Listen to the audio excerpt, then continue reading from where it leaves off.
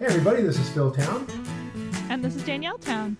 And we're welcoming you guys back to the Invested Podcast, where we're figuring out investing as opposed to speculating. The way Warren Buffett does it, as best I can understand it from 30 years of doing this and teaching it to my daughter here over the last couple of years. So we're welcoming you to join us in this education process. We're kind of wrapping up owner earnings here, and we're talking about owner earnings. So we're going to dive right back into it where we left off from last week and see if we can't wrap up owner earnings today. We're getting done with it, and we're exampling Fiat Chrysler. We're exampling it. So here we go. So we're going to run Fiat Chrysler's owner earnings for 2017. We're going to be back a little bit, so it's not going to be exactly up to date. And let's just run down it the way we would do it. So do you want to do it? Yeah, sure. So I did that. I just picked the most recent annual report, and that's 2017. Right. And then my favorite thing about owner earnings is that mostly everything is on the cash flow statement. So you just go zip, zip, zip to the cash flow statement and quickly realize that you know nothing about this company and none of it makes any sense. And then you take the net profit and the depreciation and amortization, which are both pretty close to each other. So I got those. So do you want me to say the numbers? Or because go ahead. Because you're doing it in euros, right? This is all euros because the Fiat Chrysler financial statements are in euros. I'll convert it at the end, but I just literally copied and pasted from the PDF. So it's easier to do it in euros and only convert at the end. So net profit 3510. How do you put that in what it actually is? 3 billion, 500 million. 3.5 billion. 3.5 billion. Yeah. Give or take a few hundred million. We don't care. Depreciation amortization is 5,890, which is 5 billion, almost 6 billion. 5.9 billion. 5.9 billion. Right. Change in trade receivables is the next one. Mm-hmm. This is negative 206 million. Right. And then change in trade payables. And these are the words used in their financial statements, which I always try to use and just copy over so that I know exactly where I got these numbers when I look back at it in 6 months and try to figure out what the heck I did. Change in trade payables is 1 billion point nine. No, not 0.9. 0.09. It's a 0.1. 0.1. Tax expense. Now, tax expense was an interesting one. I had to search for it, and I found it on one of the explanatory pages, and it's actually a lot larger than the tax line items they put in the cash flow statement, so watch out for that one. And that one is 2,651,000,000, so 2 point. Well, 7. I'll let you decide which way to round. It's just slightly 51. Leans me slightly toward 2.7. Okay. And then maintenance CapEx. Now, this is the one we always talk about as being the art rather than the science, because what we try to do here is differentiate between the money that was spent to grow the company from the money that was spent to simply maintain the company. Right. And I couldn't figure it out. I didn't try that hard. I discovered in this moment that I really didn't understand the company because I didn't even know where to start with figuring this out. So they have a line item that's called purchase of property, plants, and equipment. And I just took the whole thing because if you don't know how to do it and you don't know how to differentiate, then you just take the whole thing and then you're way overshooting the mark and you're much more safe. So that one is negative 8,666,000,000. How much is it again in euros? 8,666. Okay, so 8.7. Okay, and that all adds up to I'll give you 4.3 million euros. That's what I get. And it's actually 4.265, and that equals almost $5 billion. Okay, right. I'm getting that same thing, but I'm going to change what you're doing on the CapEx thing. Okay. A little bit, just as a possibility to consider. That what we're looking for is getting rid of all the stuff that is maintenance related, okay? And No. depreciation. We want to get rid of all the stuff that's growth. Okay, we're going to get rid of the stuff that's growth. And we want to keep the stuff that's maintenance and subtract it. Yeah, okay. I just Right. want to make sure I wasn't doing this No, totally you're doing wrong. it totally right. Depreciation and amortization can be a pretty good number to go to look for maintenance. Because if these are capital things like, automobile plants, equipment, then they're depreciating them likely, may not, but likely they're depreciating them over their true life. And therefore, they're going to have to be replaced according to the depreciation and amortization schedule. And that's not a bad assumption. You could make a worse assumption here. So you're being more conservative here than you might I was need going to. ultra conservative. Yeah, which is totally legit. I mean, you're not going to end up with a worse decision there, right? If you're being more conservative. So I'm fine with taking $10.4 million out, or 8.7 billion euros. But you wouldn't have to. Whoa. Oh, for maintenance. Yeah. I think you could legitimately argue that, if you took out 7 billion, let me see. But how would you do that in detail? So what we have for the maintenance or purchase of property, plants, and equipment is 8.7 billion. The depreciation is 5.9. What do? Do you just subtract? Yeah. Well, just that's take it a big out. difference. You added it back in, then you took it back out. Yeah. So that's one way to go. Now let's see where that ends up. I'm going to do this in dollars, right? So I end up with substantially more dollars. I end up with, instead of $5 billion in owner earnings, I end up with $8.5 billion in owner earnings. Yeah, you would. Right? Because I'm taking less out. So you're being more conservative, and I think that's better if we're not sure what we're doing.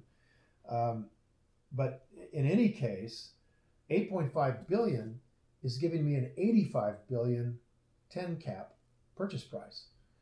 Okay? And this is selling for, what did we say, 26 billion? Mm-hmm. So something is radically crazy here. I mean, this is selling for a price that is like, can you imagine if I invested $26,000 and in the first year I got back 8,500? That would be good. Well, that's what Monish said about it. I know that's what Monish said about it. That's why this is so interesting. In other words, I've got this thing. It's not too hard for me. No, maybe not. So if I continue that level of owner earnings, I've got my money back in 3 years from this huge company. And now I own all these brands, and I own them sort of free and clear, right? So yeah, I mean, and this is like full on entertainment, guys. Oh, yeah. And entertainment, don't do anything we're talking about. We're speculating like crazy on these numbers. Okay, neither one of us understand this business well enough to be even discussing this as a real investment. We're discussing this as just an example. Yeah, no, completely, 100%. Right. And what I wanted to add on to that comment that neither of us know what the hell we're talking about on this is that I think maybe the reason it's like that, there's that disparity between owner earnings and the price right now, is that people really don't believe in what this company can do. Like, I'm not sure anybody really thinks Jeep is all that exciting. And I'm not sure anybody really thinks Fiat is going to get turned around. Do you know what I mean? Like, I don't know if a lot of people believe in the 10-year growth of this company. So I actually have not yet run the, what is it called? The other one? The payback time, the margin of safety? No. The margin of safety. Thank you. I haven't run that one. Years of training. Years. Yeah. Down the tubes. That's what I have you here for, Dad. And I'll be here for you. It'd be interesting to see what that is with some growth estimates. I started figuring out my windage growth rate and had to come do the podcast with you. So I'll get to it. Fair enough. Let's do that. But back on owner earnings, if I decide to be more conservative about this, the way you went, I'd be looking at $5 billion in owner earnings and a $50 billion 10 cap purchase price. So I could pay $50 billion for this and still get a 10% yield. $50 billion for a company selling for $26 billion is really, really strange. You don't see this very often in well-known companies. There's a lot of fear about Fiat Chrysler in the market right now. And in order to be confident about buying it, of course, you would have to understand the business. You'd have to be a major league contrarian. and say, I don't care that it's dropped from, wherever it's dropped from. Whoa, whoa. What are we looking at here? Hold on. It's had a big drop. Holy smokes. Whatever I was looking at a minute ago, 26 billion is producing a $16 purchase price right now. Oh yeah, we were talking about that earlier. I was thinking it was higher for some reason. So basically our purchase price is right back where it was before all of this great stuff happened. I hope you're right about this stuff. Now I feel like I'd better. No, it's right. $16.19 is where we are right now. Sorry for the this typing. Podcast. Fiat Chrysler stock price. And by the way, that's how I check stock prices. Yep, let's go look and check them.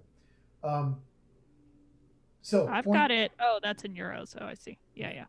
Point being, these guys may be massively on sale. These things are saying that this thing should be worth a lot more than it's currently being priced at.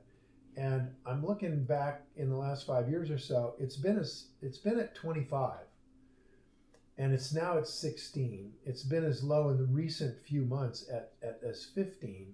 So effectively, the stock price has been cut in half on a couple of things. The first is it unloaded Ferrari. So it's got to go down from that, right? Because if you valued Ferrari at all within the original company, once they spin it off and no longer own it. But that was years ago. That was a few years ago. Yeah, I thought you were talking about the last few months. Oh, wait a second. That was before this all.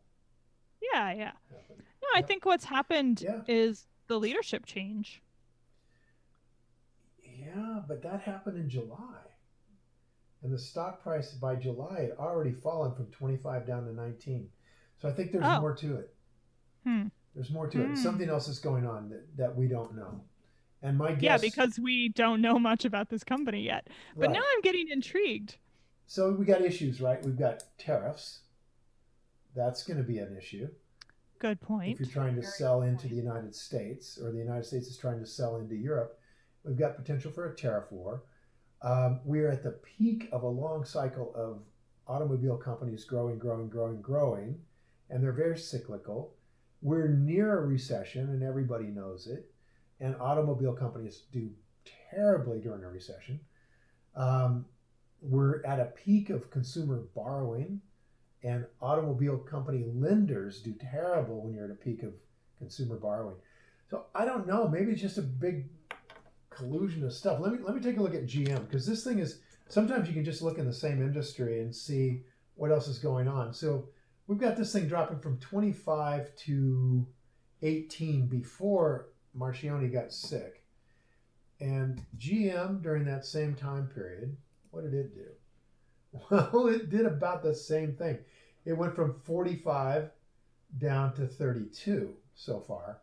And no problem with Mary Barra. She's still kicking along pretty good. And let's look at Ford. So Ford in that same period, well, Ford has been on this long decline. They've been having a lot of troubles. But in that same period of time, they've basically dropped from 13 down to 9. So I think we could make a case here that the automobile companies are being divested by big investors to get away from them before the recession hits. I think they're rotating out of an industry. And it just goes to show you how powerful the movements of trend are in these different industries, that they don't have to have a great reason. All they have to do is get out of that industry, and some things could go on sale. I mean, it's potentially these companies we could look back on this 10 years from now and go, oh my gosh, we could have bought Ford for $9. And now 10 years later, it's 36. And we would have made 24% a year or 15% a year. So, I mean, I'm not getting into whether I think this is true in this case, because I'm just not that good at these industries, and I'd have to do a lot of digging to find out for sure. But I can tell you that very good investors think that is this case, including Mohnish Pabrai, and he's frankly just staying in there with this company he's already made a good profit on. Yeah. It's very interesting. And it's interesting to see how it comes out in the owner earnings. Yep, and I think owner earnings lead us to sometimes a much better answer than a lot of these other ways of looking at value. If we were to look right now at Fiat Chrysler, I mean, the analysts have an average rating on this company, the growth rate on this company at 25%. Whoa. Yeah. 25%? Yeah, for a car company. So Analysts. here on one hand, you have the industry. I don't believe it for a second. This is what's so crazy. You have the industry dumping these stocks, all of them. And then you got the analysts going, oh, no, they're going to grow like a weed. Oh, yeah, unless we have a recession. Yeah, and then I'll change my mind. Then I'm going to downgrade. But exactly. By the way, is it possible, do you think, Danielle, that these analysts could be putting a growth rate on here that's uber optimistic for ulterior motives involved in sucking up to Fiat Chrysler? Why would they want to suck up to Fiat Chrysler in particular? Well, let's say because their investment banking division is trying to do the next bond for Fiat Chrysler. They're trying to get Fiat Chrysler to use them as their investment bank to do the next issue. You're just inventing this scenario. Oh, I wish I were. This is exactly what happens out there with analysts. They are trapped between what they really think is going to happen and their marketing teams in their investment bank who are looking at them and saying, hey, if you put a low growth rate. But I got to clarify before you move on with your fantasy, because yes, that probably happens. Yes, I got to say it. I got to protect you. You are not implying that is happening with Fiat Chrysler right now, nor that you have any information about that. You are saying that this is a scenario in general that may happen with companies from time to time. Would you say that's correct? I would say that's certainly correct. And then I would go further and say, and in my opinion, an analyst that's putting a 25% growth rate on Fiat Chrysler right now is sucking up to them for some reason. And I'm going to guess. Or who knows? Maybe we're both wrong, and maybe they should have 30%. Oh my gosh, that's such a big number going into the teeth of a recession, right?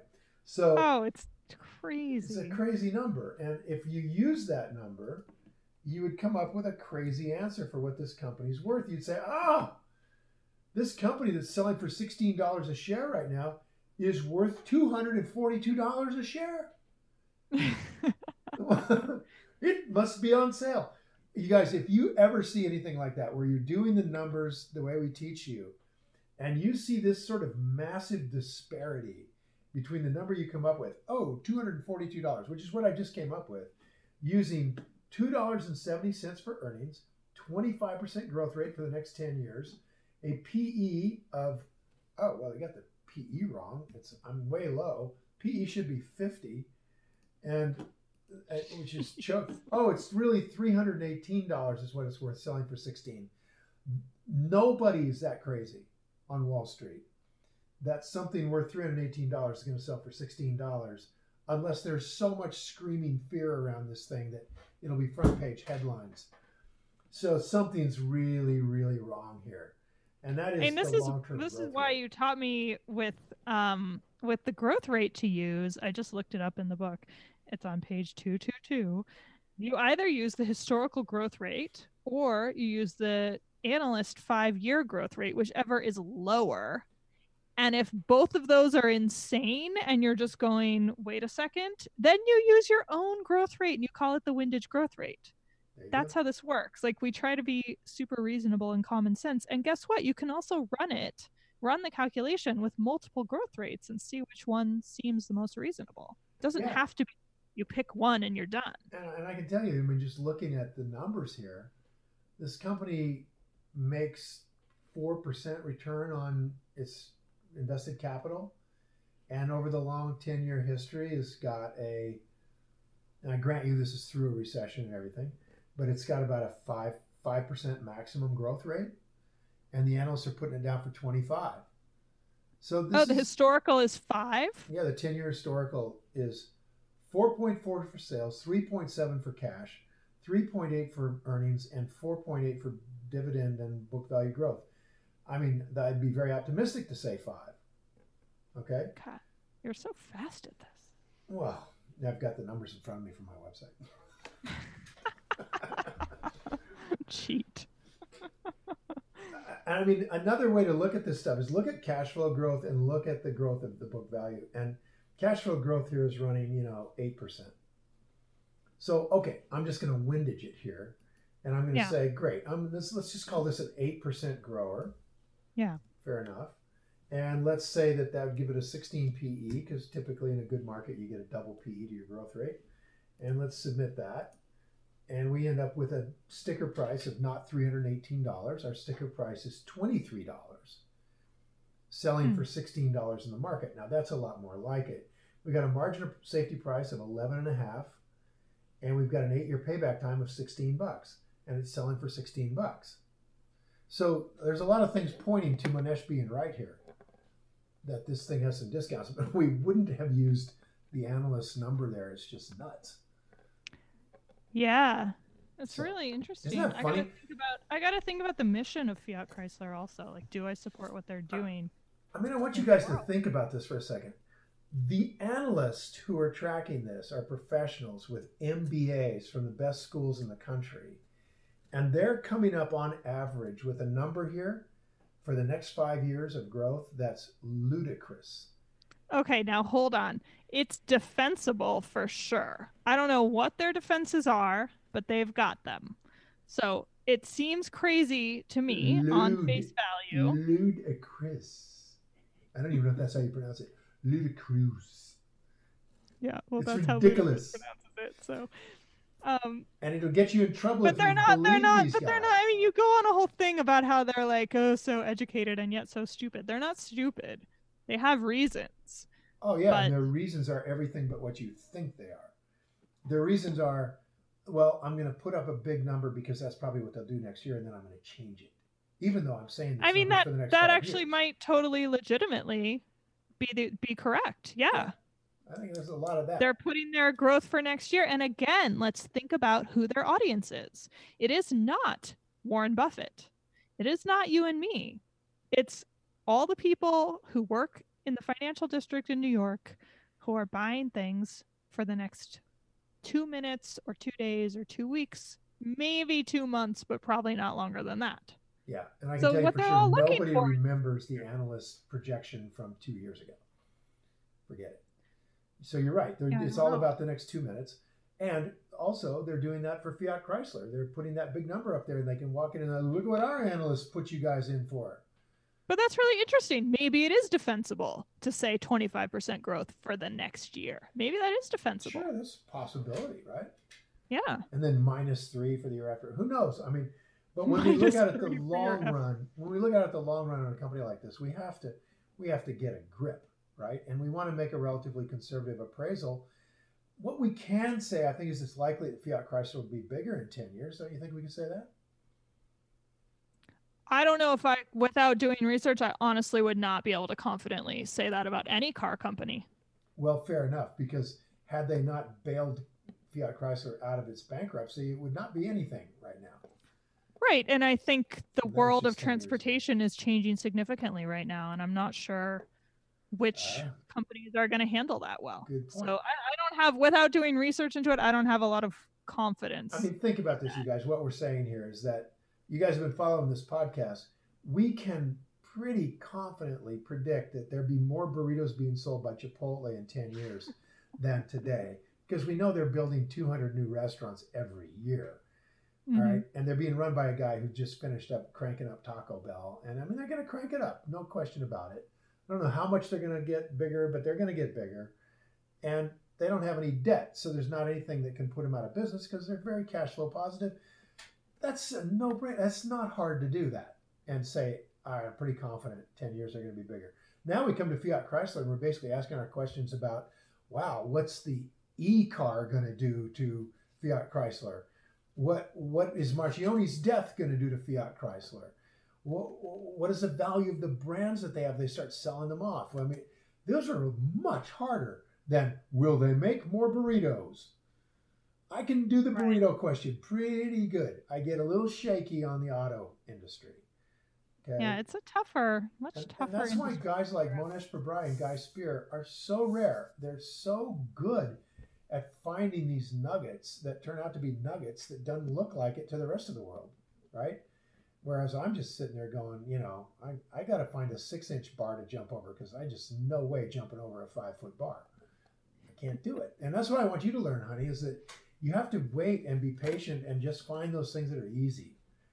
They're just really easy. You want no-brainers, right? You want stuff that just is obviously on sale. Yeah, you do. And as you started this episode out, there aren't any.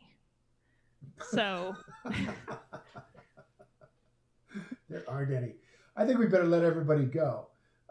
We've pounded into owner earnings a little bit more. We really didn't go deep into it, but I think you guys have the general idea that it's a useful tool. Use the book Invested to kind of figure out how to do the formula for it. I think we went pretty deeply. Do you not? Pretty deeply, yeah. You refused to explain a couple of your choices, but that's respectable. That's fine. And yeah, a couple of them are kind of arbitrary, but they make it simple. But I think it's okay to say that. That's an explanation. I think it's okay. And I feel like I understand it better than I did before we started this series. All right. In that case, we're going to move on next week. Yeah, next week, we're going to play our live episode that we recorded at my dad's transformational investing workshop, which we're doing together. And it's going to be a massive live mic Q&A session.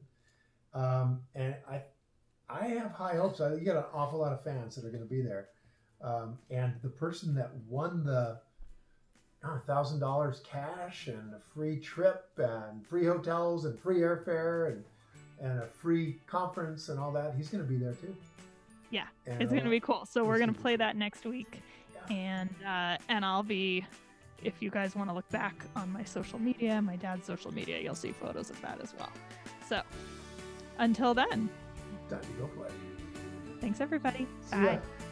Hey guys, thanks for listening to Invested. If you enjoyed this episode and you want more information, show notes, and more episodes, visit us at investedpodcast.com. There's a special offer waiting for podcast listeners to attend my 3-day investing workshop absolutely free.